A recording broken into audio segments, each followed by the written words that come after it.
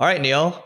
Here's the question. Don't answer it this time too early. So should you build in public? So let me first define what building in public is. So building in public in 2020, 2021 or so, a lot of people on Twitter is like, we're building in public. Here's our MRR, so our monthly recurring revenue. Here's how we're growing. Here's all the marketing strategies we're using. Here's all the product releases that we're doing. Like everything out there, right? And then even back in the day, people would reveal their income reports on their blog, on their podcast, whatever it is. I did it as well. Do you remember I did the $100,000 a month challenge? Anyone can build a business $100,000. Yeah, yours was like for a finite period of time. For other people, it was like for years. They were doing like a monthly update.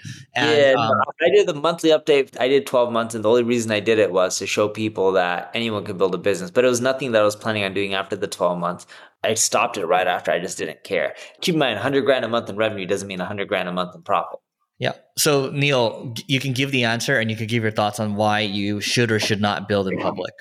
I think it depends. If you're trying to do it to build an audience, I think it's really smart to build in public because people are following your journey. I forgot who I took this one from. It was from AHA to oh shit, I'm doing everything on my journey to get to $100,000. No, it wasn't Help Scout, it was someone else. Or 100,000 monthly visitors. I'm learning a lot, and so will you. Come along my journey and join. I'll bet you money it's Help Scout. Help Scout may have copied it. Not HubSpot, Help Scout. Help Scout did not start with it. I think it was someone else. Help Scout tried doing something similar, but I remember because when I cited the person who I took it from, it wasn't Help Scout. Unless they took it from Help Scout and I didn't know, but I don't think it was Help Scout who started it. Either way, I think if you're trying to build a community, it's great to do.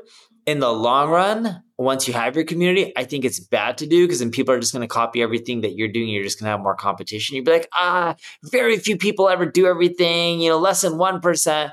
But you know what? Once you're building an audience of like 100,000, that less than 1%, there's a good chance you're going to have a competitor and one of them may overtake you.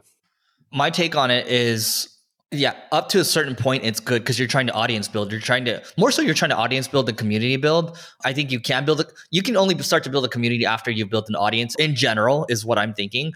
But, if you're building in public and you're at scale, let's say you're doing, tens of millions or hundreds of millions plus, basically you're revealing your playbook to other people. And it doesn't necessarily like the upside for building the audience is not as great as the downside. And so you basically have to do it like you have to weigh the comparison between the two. And so early days, sure, there's a ton of upside, but as you get more mature, less. Did it. He built a massive audience. Pat Flynn did it, right? Do both of them still do it or no? Pat Flynn stopped doing it. He said at a certain point, it just doesn't make sense for me to reveal everything anymore. And then for John Lee Dumas, I think he still does it. No, let's go. Let's check out what is it, Entrepreneurs on Fire? Yeah, here, I'm pulling it up right now.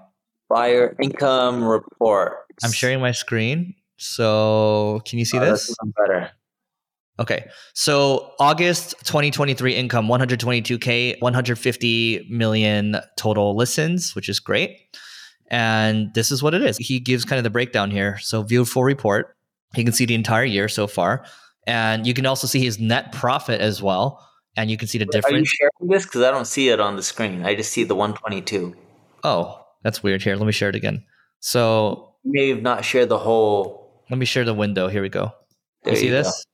Yeah. Okay. Now I can see it. Okay. August. So 122,000. Total expenses 12,000. Net profit 110. Difference from August to July, he was negative 12,000. But still, profit margin 90%.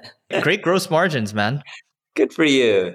Why we publish an income report, I think it helps for someone like him is to help him build a bigger audience. But I think over time, unless you can grow the numbers, and this is really hard to do, but unless you can grow the numbers like 300, 500, a million, it becomes harder and harder to continually grow.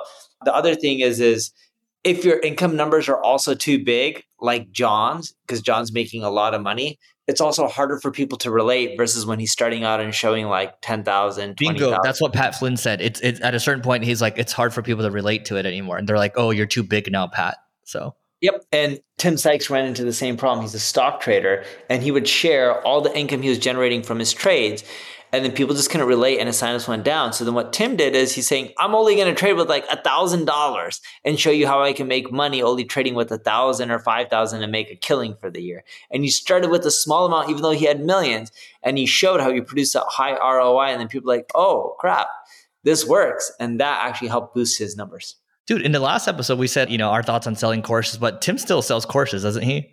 yes, there's courses, but where he really makes his money is selling trades. And I don't know if it's called selling trades. I'm probably using the wrong phrases, but it's like an alert system. So every time he buys a stock or sells a stock, he gets notified. So he's selling the alert. Yeah, and there's courses and stuff too, but people are paying for the alert. No one wants to read a book on how to trade stocks. They're just like, let me know what you bought, at what price, and when, and tell me right then and there so I can buy too. People want the magic pill. People don't want a diet. Yeah. Right. And that's a better business. People will pay more money for that than a book. Would you rather pay $1,000 for a book that teaches you stock trading or $5,000 and someone just tells you every time they buy and sell and have a proven track record and you can see all their past history and bank statements, etc. And also if it's a bad trade, I can feel better about myself because I can just blame him. Yeah. You know what I mean?